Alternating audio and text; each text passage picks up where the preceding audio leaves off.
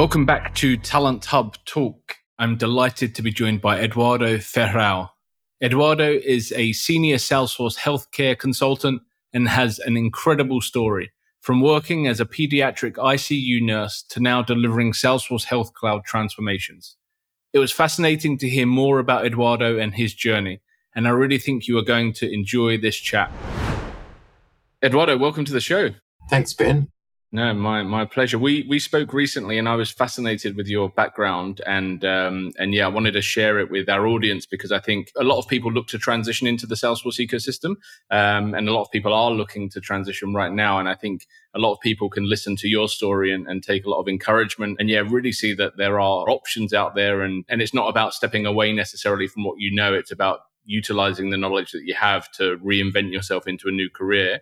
And really keen to unpack that. But let's start at the beginning. So tell me a bit about your early career aspirations, education, how your career really got started. First of all, thanks for having me. And I wish I'd seen a talk like this when I was considering my next career moves back in the day. But just to talk a bit about myself, I guess, I trained as a nurse. I'm a registered nurse by trade, and I still introduce myself as a nurse, even though I haven't nursed for 10 years now. I always wanted, it's a bit corny and cliche, but always wanted to work in healthcare. Something about helping other people and caring for people always appealed to me. Like, as far as I can remember, I could see myself working in healthcare. When I finished high school, studied nursing back home. I'm Portuguese, so I studied in Lisboa. Nursing is, like any healthcare profession, very different in what you can do. There's lots of variety, right? You can be a community nurse, you can work in a hospital. So as I was studying, I wasn't too sure what I wanted to do, like in which setting I wanted to work, until I worked in an intensive care unit. That was my final placement. So, as a young 20-year-old, not knowing anything, landed in an ICU in Lisboa. That was it still is a heart and lung center. And I just loved it. That's where I started my career. And I've always was an ICU nurse, and that's what I did for most of my nursing career. And because I was young and had time, at the same time as I was nursing back home, I was also nursing in the Lisbon airport. And this is just a little fun fact, but I don't think I'll ever have another job as cool as that one. So I have to mention it because, I was in an ambulance on the runway. Because the airport wasn't equipped with a full medical team, there was one nurse on shift for the whole airport, and we were the highest health authority in the airport. And then we had two other first aid workers with us. And so, saw all kinds of interesting things. So that's how I started in ICU, airport nurse, seeing planes being diverted because Lisboa is the first airport off the Atlantic, on that side of the Atlantic. So you'd see all kinds of interesting things coming in. And an airport's like a mini city. It's got its own prison. We could talk about it for hours. It was very enjoyable. And then I went to London, worked again in another ICU, again, a heart and lung center, but this time in pediatrics. So I went from adults to pediatric ICU and found my way to Australia, where, again, I worked at a big tertiary hospital, which was quite different. It wasn't just surgical patients anymore. So it was medical and surgical. And so there's quite a difference in acuity there. But look, as far as aspirations, I wanted to be a nurse, wanted to look after people, see the world. Never thought I'd end up working in systems. That's kind of me in a nutshell, in pre-systems, if we want to break it like that. Yeah, nice. And just touch on that then. What's the difference between like surgical and medical, just so for listeners understand? Yeah, fair enough. This is a problem that we also have in projects, which is people that come from healthcare forget that not everyone lives and breathes healthcare. So when you work in a surgical ICU, it means that patients that get admitted come from an operating theater. So most of the times they're planned surgical operations. So, you're at home, you go to hospital, you have surgery. Most of the times you get better, you go home. There will also be unplanned surgeries for emergency cases. But for the most part, the outcome is the happy part. People come in, you mend them, off they go, especially with children, because working in a cardiac ICU for kids, the pathologies you see are quite different. So you're looking at congenital heart problems. So a lot of this is picked up during pregnancy or might be picked up straight after birth. And then some of the surgeries might be staged throughout the person's life. And they might come in the beginning, as a baby, and then a few years later they have another operation, then a few years later have another operation. But I guess the message is most of the time the outcome is positive. Whereas in a medical ICU, which, it won't just be medical, you also have surgical patients. But what that means is, you'll have your trauma patients, you will have, the typical presentation through either kid that's on a quad bike, something that seems to happen quite a fair bit in Australia, or drownings, unfortunately, that just things that unforeseen, unplanned, and, more traumatic in a way, and also with less positive outcomes. So that there's a big distinction there. It's one that I'd never given much thought to until I started working in an ICU like that. In Australia, there are, at least in New South Wales, the number of tertiary pediatric ICUs, and a tertiary hospital is a hospital that has most of the specialties or a lot of specialties. So it's where all patients go to from anywhere in the state. You'll end up seeing, if something bad, serious happens to a child under 18 years of age, they would end up in the ICU I was working in. Yeah, and I think that's a really important distinction to make, right? Because if people don't understand that, any hospital role, any nursing role is going to be stressful, but I think that just turns the needle, right, in terms of how stressful that could be. And I think, it's important for people to understand that was what you were experiencing in towards the tail end of your nursing career. And how do you prepare? Do you get prepped? Is there coaching, counseling, to make that switch from, most of these cases are going to be successful to, you don't know what you're going into each day. That must be a really mentally draining thing every day going in. I don't want to portray it in a negative way. I'll say that most of the outcomes are still positive. It's just there is a high percentage of bad outcomes.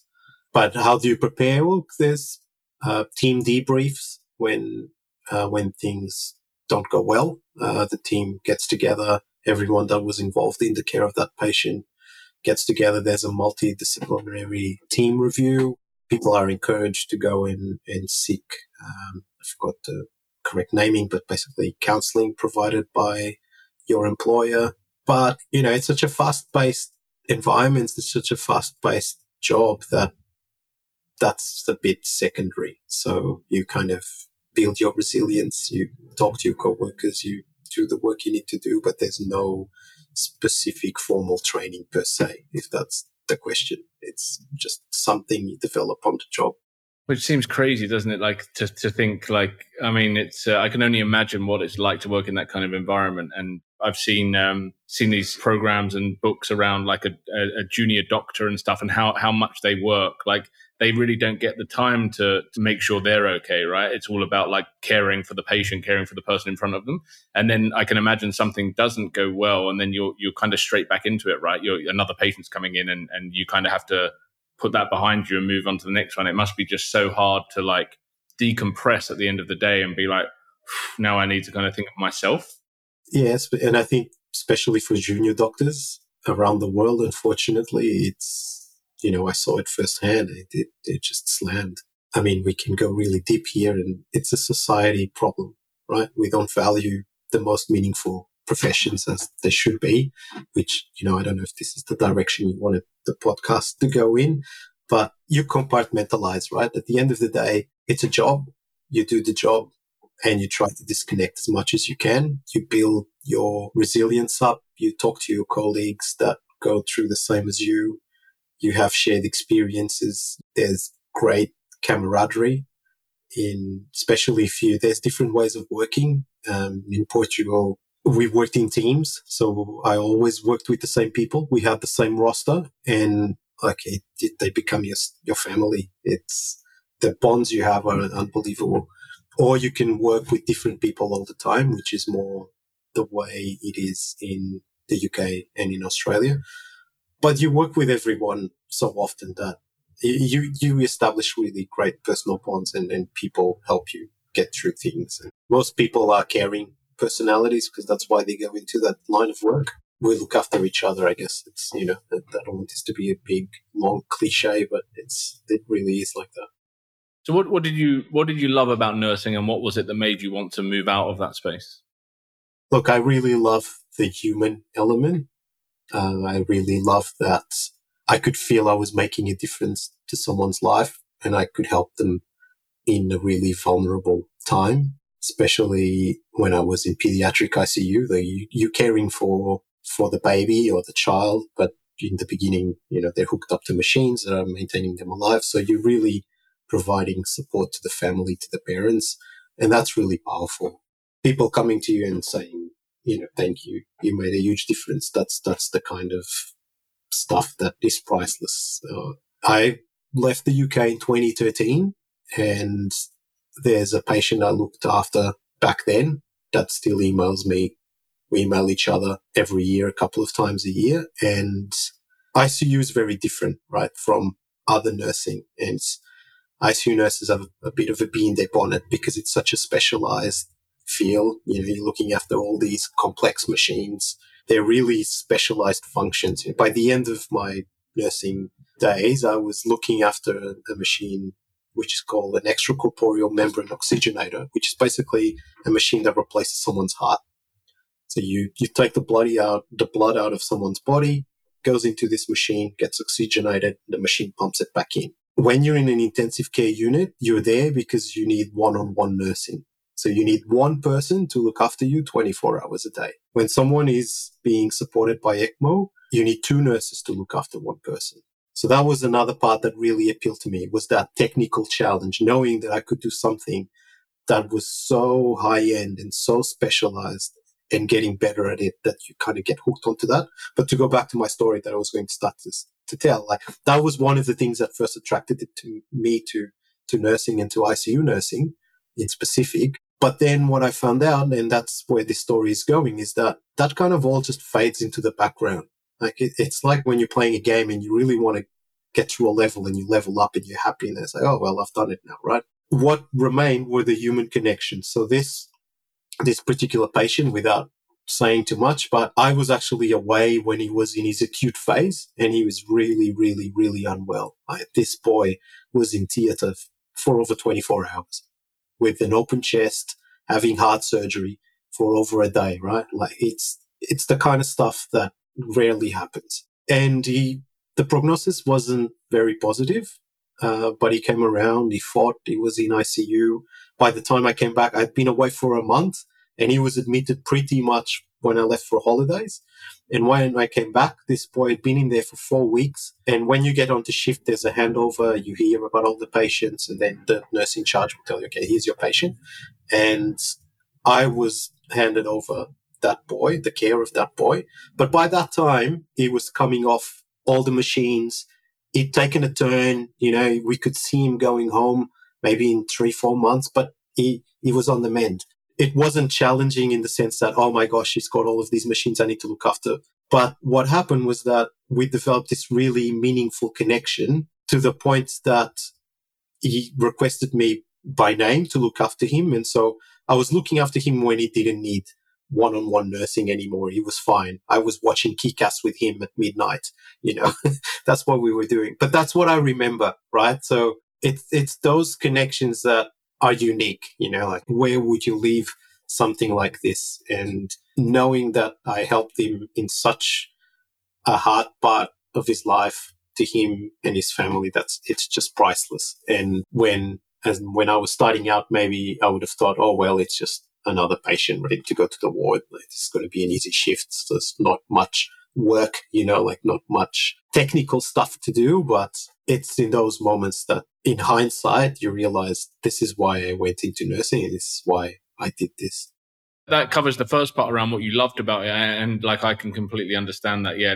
And that's now a lifelong relationship, right? That you have, and it's incredible. And the relationship that you obviously no one wants to be in that situation, but you've found in a really challenging situation for the guy. And obviously, yeah, he sees you as someone that's got him to where he is now, which is incredible. Yeah, he's now doing stand-up comedy in London. No way. Have you gone to see him? I've seen some of his YouTube clips. Yeah. Wow.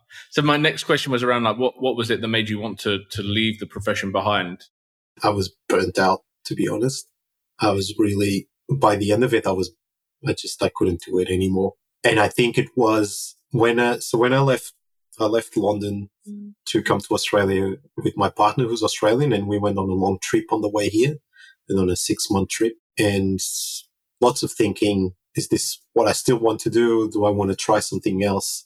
I knew that one of my good friends in the UK had moved into a clinical applications role, and I thought maybe that's something I could do. It was just kind of in the back of my mind. But yeah, really, when I came to Australia and started in that medical ICU we were talking about before, and I saw all of these, I feel like there's no better word for these, all these sad cases, it really took a toll on me, and I decided I don't want to do this anymore. I can't do this anymore. I just want something different. I want to go and try. But at the same time, I wanted to keep my skills useful. Yeah, you didn't want to leave the field completely, right? You wanted to kind of utilize the experience that you had and carry on adding value, but in a different way. So how did the opportunity to come up to move into systems? Like I can imagine lots of people would have wanted to do that. How did you kind of get that opportunity? I looked for months.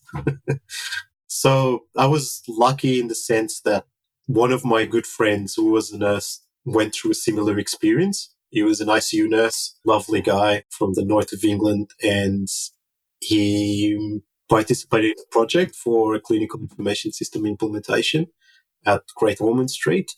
And this was a Philips clinical information system implementation. And he then was basically poached by Philips, and he's still at Philips 11 years later, now in the US. So I knew there were roles, and being already in the system, I thought, well, the easiest way for me is to look for a role within the hospital system that is looking for someone with similar skills to me, because I'm using clinical information systems like I was back in the UK, like my friend was. Someone has to maintain these systems and implement them. So I just went on the New South Wales Health Jobs website and I looked for a role that met that criteria. It took me a while. I applied for a couple of roles, but lots of them required previous experience, either as, a project officer or a BA or some sort of relevant experience. And then by luck, I found something that was tailor-made for me. It was a role where the prerequisite was to be a registered nurse. So I covered the first one. Second one was you needed to be an ICU nurse. That was fine. And the third one, which was desirable but not essential, was to have used the clinical information system that I used in the UK. So I applied and I got the role. And that's when I moved into clinical information systems. Now it was very much like the IT crowd.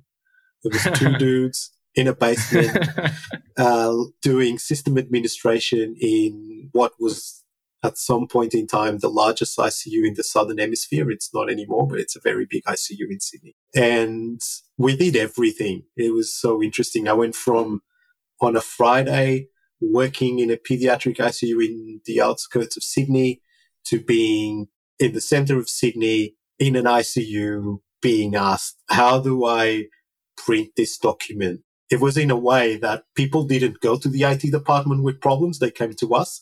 Although we were the clinical information systems admin, we were meant to maintain this application and configure it and keep it going. We did everything. We patched cables in the comms room. We repaired the computers. We changed hard drives. I turned computers on because they were off and people couldn't use them. That was my first role. And I learned so much in that role because I worked with someone that was very knowledgeable, was also a nurse. We had the same background. And because that clinical information system was only used in ICU, it was kind of left alone by the wider IT department of the organization. So it was kind of its own little rogue operation. So we did everything. We did integration, we did system config. It was great. Were there things that you struggled to pick up with that transition? How did you find the techie stuff? I always liked computers. I always liked IT. Some stuff, it was easy because it was like the kind of stuff that, it's level 1 support. That was pretty simple. Turn it off and turn it back on again. The amount of times that worked was unbelievable. Sometimes all you had to do was turn it on. And you think, how can you look after a patient that needs 4 different machines to be alive, but you can't turn your computer on? But there were easy parts like that, right? But then there was stuff like learning how to query a SQL database to get data out. Like that was challenging. That was hard. I had no formal training in relational databases or coding or anything. So it was a steep learning curve, but I had a good mentor and I was really lucky. So a lot of the stuff that I've learned then is the foundation to what I do now and what I've been doing ever since. Nice. What was Salesforce? What was it to you? How did you come across it? Yeah, so Salesforce comes pretty late in the picture for me. So I worked in digital health following this IT crowd role, for lack of a better way to describe it, for 9 years. And I did different things, implementations of large projects. I moved on and did different things, worked in the integration team. Maybe you don't know what an EMR is, but it's an electronic medical record. And it's the big system that is used for care provision in an inpatient setting, so in a hospital. EMRs are big solutions, not Salesforce. Salesforce, not an EMR, but I was implementing the first EMR module for maternity in New South Wales. And as part of that implementation, the CIO of the local health district where I worked at was interested in establishing a digital front door for the institution. One of the most logical use cases to do that in a hospital setting is women's and babies, because there's lots of appointments.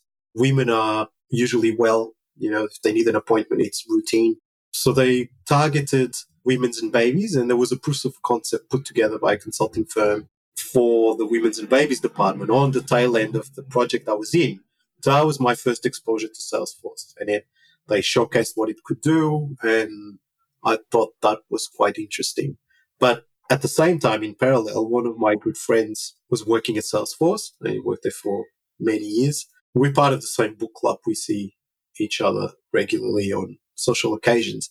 And it would be, a book club meeting would be a nurse, a teacher, a physio, a builder, and then this Salesforce guy. And all he kept going on about was Salesforce, how great Salesforce was, and you guys need to look into Salesforce. And we're always like, oh man, just enough of your Salesforce thing. So the two things converge, right? So I saw this showcase of a digital front door, and then it clicked that, this is the same product that my friend keeps talking about. And he keeps saying how great it is. And to be honest, I thought it was a bit weird to have a product in a hospital which the keyword is sales. I just find it odd. And then I went to look into it, basically. So that was my first exposure. Then I talked to my friend and I said, look, what can you tell me more about this? He pointed me to Trailhead and being a trailblazer, all that jazz. And I started looking into it and I could really see the potential for the use cases in healthcare. And that's when I started getting quite interested in it.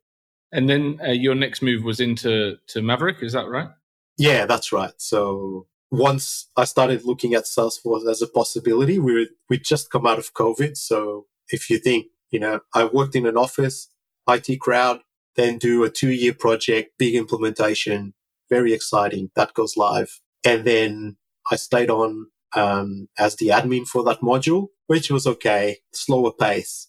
And then COVID happened. And then that was just like unbelievable. I wasn't nursing. I wasn't at the front line. I can't say because I wasn't. My partner was. She's a nurse and she was going to work when everyone was stuck at home. But just the speed, it was like a project on steroids. Like projects in healthcare are really slow and they go 2, 3, 4 years. We were being asked by the minister to deploy something next Monday, and this was Wednesday. And we're talking about screening people at the airport, putting up COVID clinics. Anyway, so then as I heard of Salesforce, we'd come out of COVID, rhythm goes down, and I was like, I'm kind of looking for a new challenge. Saw the opportunities in Salesforce and I looked in healthcare and I saw that Maverick was doing some really, really interesting work in healthcare in Australia. I saw that they were putting together an EMR for one of their clients based on Salesforce. And I thought, wow, this is innovation to the next level. They're either crazy or super ambitious and I want to join them. And so I reached out to them and that's where I am now. I'm a digital health consultant at Maverick.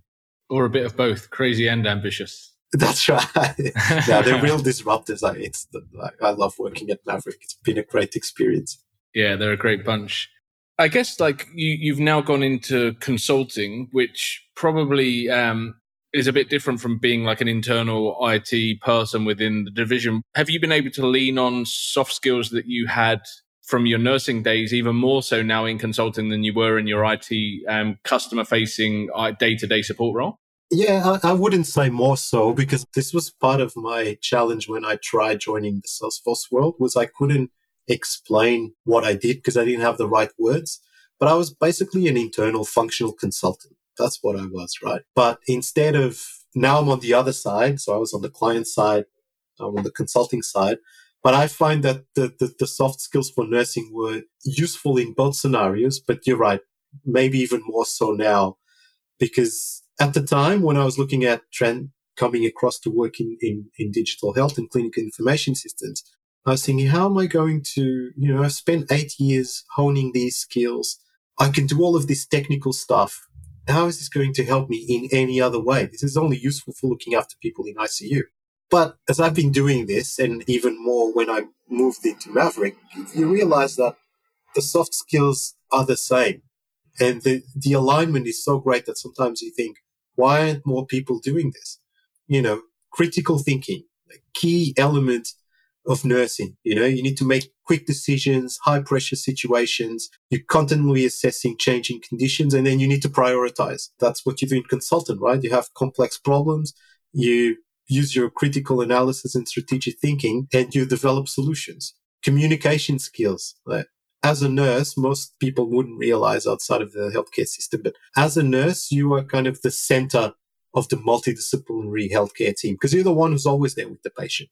So everyone expects you to know everything about this patient back to front, because, the physio will come in, they'll do their thing, off they go. The doctors will come in, they'll look at the patient like, oh yeah, do this, do that, off they go. But you're there all the time. So you develop your communication skills, not only with your coworkers, you always also talk to the families or the patients themselves, people from different economic and social backgrounds. Same thing with a consultant. You're talking to your stakeholders. You need to get complex problems across in a simple and effective way, which is what nurses do, right? They synthesize information or they simplify it down to a way that even a layperson can understand. Same thing. And then adaptability, like that nurses can work in your home. They can work in an ED. They can work in ICU. They can work in a virtual environment. Same thing with consultants, right? You might be working today in a home care project. Tomorrow, you might be working for an aged care organization. You might be working in a virtual care platform. So many, in teamwork, I guess that's the last one I'd like to mention. It's just like I touched on this before. Being a nurse is being part of that team. There's a lot of parallels between the aviation industry and healthcare. We run simulations for emergency situations. It's a well-oiled machine. Everyone knows their place. You know who you can count on. You know who's going to do what. Same thing when you're implementing a project, right? Your solution architect's going to do this. Your technical architect's going to do that. You've got your consultant that's got their role to do what they need to do. You've got your BAs. Same thing. So, yeah, I think it's amazing how many soft skills are transferable and people don't realize or wouldn't think of it. But in hindsight, it makes complete sense. Do you think that perception in healthcare has changed? Like Salesforce, like the sales element, like is it now seen as a healthcare platform because of the introduction of things like Health Cloud? I think so. I think, yes, it has definitely helped. And I think what organizations are seeing now as Health Cloud is more mature, because as you know, Health Cloud has been around since 2016 and leverage on Service and Sale Cloud, but it's now its own product. And I think with the roadmap and all the investments they've made into the product, they're tailoring Health Cloud to solve a really big problem in healthcare, which is how do you bring all of these disconnected legacy systems into one meaningful view for your clinicians and your patients. And so I think health organizations are now realizing that Health Cloud has got the ability to do that, especially if paired with MuleSoft. And they're not trying to replace existing systems with Health Cloud, but they're wanting to create a real engagement layer with Health Cloud and consolidate their existing systems to provide a seamless experience for clinicians, but also for patients, which is a really interesting paradigm shift because patients have not historically been seen as active agents in their own care, right? But that's changing. And I think Salesforce has a really huge strength to play here because they bring that person-centered application into healthcare at the time that that paradigm shift is happening. I know you mentioned like Maverick were creating, I think you said an EMR for an organization, but what's the bread and butter use case of Health Cloud? Is it for hospitals? Is it for private health practices, aged care? Like where does it kind of fit best? That's a really hard question, Ben. I think it fits in a lot of different use cases, and it's hard to say which one is best. If I can talk about Maverick again and the work we've done, we've had a great use case where we've built a referral management system on Health Cloud. If you don't work in healthcare, you won't be aware of this fact. Healthcare is still stuck in the 90s. Like healthcare, clinical information systems are legacy applications that take years to evolve. They're not necessarily person-centered. We're still talking about paper referrals. We're talking about faxes. We're talking point-to-point integration. And the referral management system we built on Health Cloud eliminated fax referrals for a state in Australia. And so what that means is that GPs, when they're referring their patients to a specialist in a tertiary hospital, instead of having to pick up a piece of paper or complete a form and then fax it through, they now complete the digital referral. Off it goes across MuleSoft, lands into Health Cloud, and it gets triaged. That's one use case. Connecting different parts of the healthcare system and acting as the bridge in between. But then, obviously, like you said, aged care, home health, they're a great fit because you leverage Service Cloud, Field Service Lightning. You know, you've got clinicians going to people's homes that need to be able to do their work on a mobile device, on the go, need to schedule their appointments, need route optimization. You need to manage funds. So aged care sector as well. You know, there's a lot of funding requirements for NDIS, aged care. This can all be managed on platform really well. And then the integration side of things. I know the Health Cloud is huge, but MuleSoft really unlocks that power. And MuleSoft has its own healthcare accelerator. So I would say digital care platforms that enable clinicians to provide care in the home or community care, that enable them to schedule those appointments and enable them to document that service delivery and plan the care, because Health Cloud has got care planning capabilities as well that can automate a lot of the manual steps that clinicians do. And as it evolves, like Mavericks unlocked some IP around forms. So digitizing forms into the platform, bringing the patient into the care, right? So if you want a digital front door, that's another great use case is you want to surface forms or surveys to your patient for them to complete and maybe potentially schedule themselves in as well.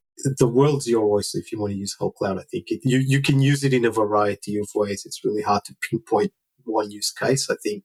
But yeah, being an engagement layer that sits on top of your existing systems to unlock all that potential and bring a single patient view to your clinicians is really what it's meant to do.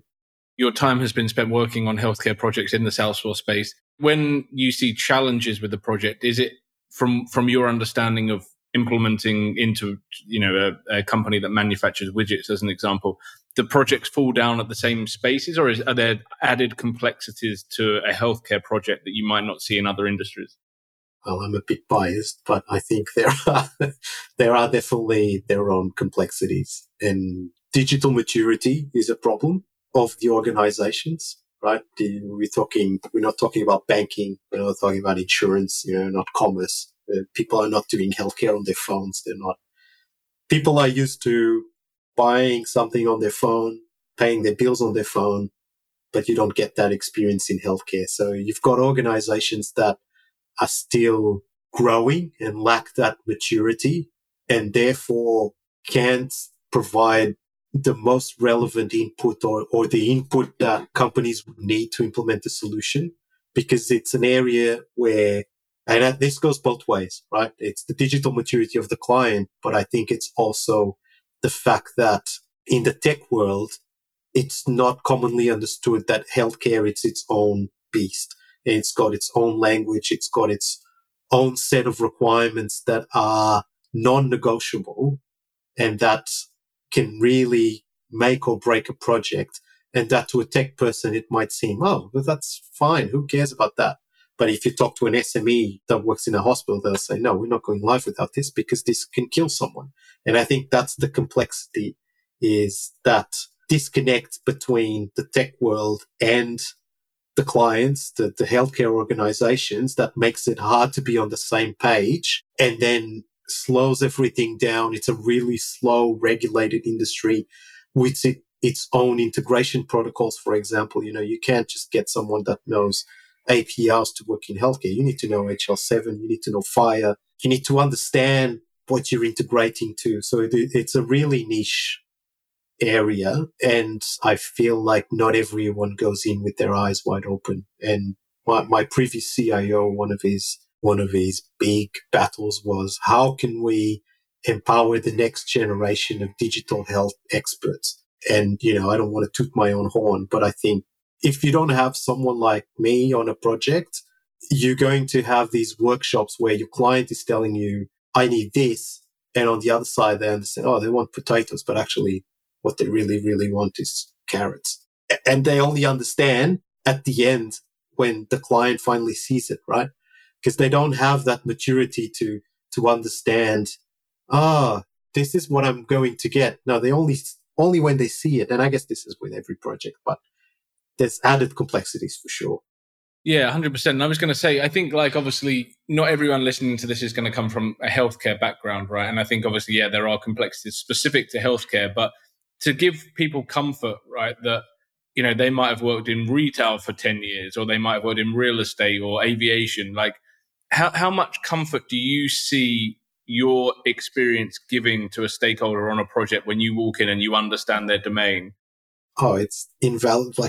There's no amount that I can assign to it because it's night and day, right? I've worked on projects where it was just tech people, and it was so frustrating because we felt as the client that we weren't being heard. And as soon as they brought a clinician on their side, things just changed instantly. So I think it's not because you don't have experience in healthcare that you can't work in healthcare projects. You definitely can. But I feel like you need someone with a similar background to mine to help you understand the requirements, to help you understand the language, understand what people want. And that's really the key strength that I didn't realize I was bringing to Maverick. It was bridging that gap, because for anyone in healthcare, it's like, what are you talking about? That's just second nature. And you don't, until you go to the other side, you don't realize how big the gap is in knowledge between the operational side of things you are trying to address and the systems you are building. And unfortunately, this is where projects fall apart. And if you talk to clinicians, most people don't really like digital health historically, and that's changing. But the reason is, it's very simple. Back in the 90s, when Cerner and other companies were introducing EMRs in the US, the main purpose of the EMRs wasn't for documenting clinical care. It was for billing. It was to collect data to allow billing in the US. Tell me one healthcare clinician that went to healthcare to be a data entry robot to enable billing. We've got solutions that aren't person-centered. This is not person-centered design. People are having to fold to these systems which are rigid. So that's the other thing that I feel I bring into a project, is giving the understanding to the team of, what are we trying to do here? We don't want to bend people to what we're doing. We need to bend to them to give them a product that is useful. And what are the repercussions of not doing it? And how do you put a value to that? I think it's very hard, but you see it straight away on clients. If someone is there or is not there, it's night and day. So until you hear a story like yours, I sometimes think I have stressful work days where I'm like, someone accepts an offer and then they call me, or they go missing and they don't call me, and they've got a counter offer and they stay where they are, or a client's chasing me for something and I can't find the right person, and I get stressed. And then I hear a story like yours, I'm like, how can I even say I get stressed? How can I even let that stress me out? Because what you've seen and done as part of your day job truly does burn you out, right? That is like pure stress, as life and death. How does IT now make you feel? Like, is it cruisy for you? Is it like, this is a walk in the park, or do you still get stressed by things you see on a daily basis? I still get stressed. I think, stress is always relative, and it also goes with your personality, right? If anxious, which I am a little bit, then you're always going to have an element of stress regardless of what you're doing. But yeah, it definitely puts things into perspective. Sometimes you just have to step away and think, well, I mean, no one's going to die here. But unfortunately, in healthcare projects, you can't really say that, because we do know that if we are, sometimes people are putting in digital solutions because unfortunately someone had an adverse outcome. And I know firsthand that if you don't display the correct information to the right person at the right time, that can have adverse outcomes. So that is always at the back of my mind. And trying to explain that to non-clinicians is one of the first things I do if I'm working with someone. It's like, maybe if you're building an app for a bank, someone will lose a lot of money. I mean, it's sad, I know, but no one's going to die, hopefully. Whereas here, you might put a box in the wrong place. Someone doesn't see it. Someone doesn't tick it. Someone doesn't know you're allergic to something, and you get a really adverse outcome. So there's still an element of stress. It's different stress, right? Well, thank you so much. I'm really glad you agreed to come on, because when we spoke, I felt it was a story that needed to be shared. And I think a lot of people will be very interested in what you've gone through, the journey you've been on, and how you're still adding value to people within the health space, but in a completely different career. So, yeah, well done for achieving everything you have. And thanks again for being on the show. No, thank you, Ben. It's a real pleasure. Thanks for inviting me.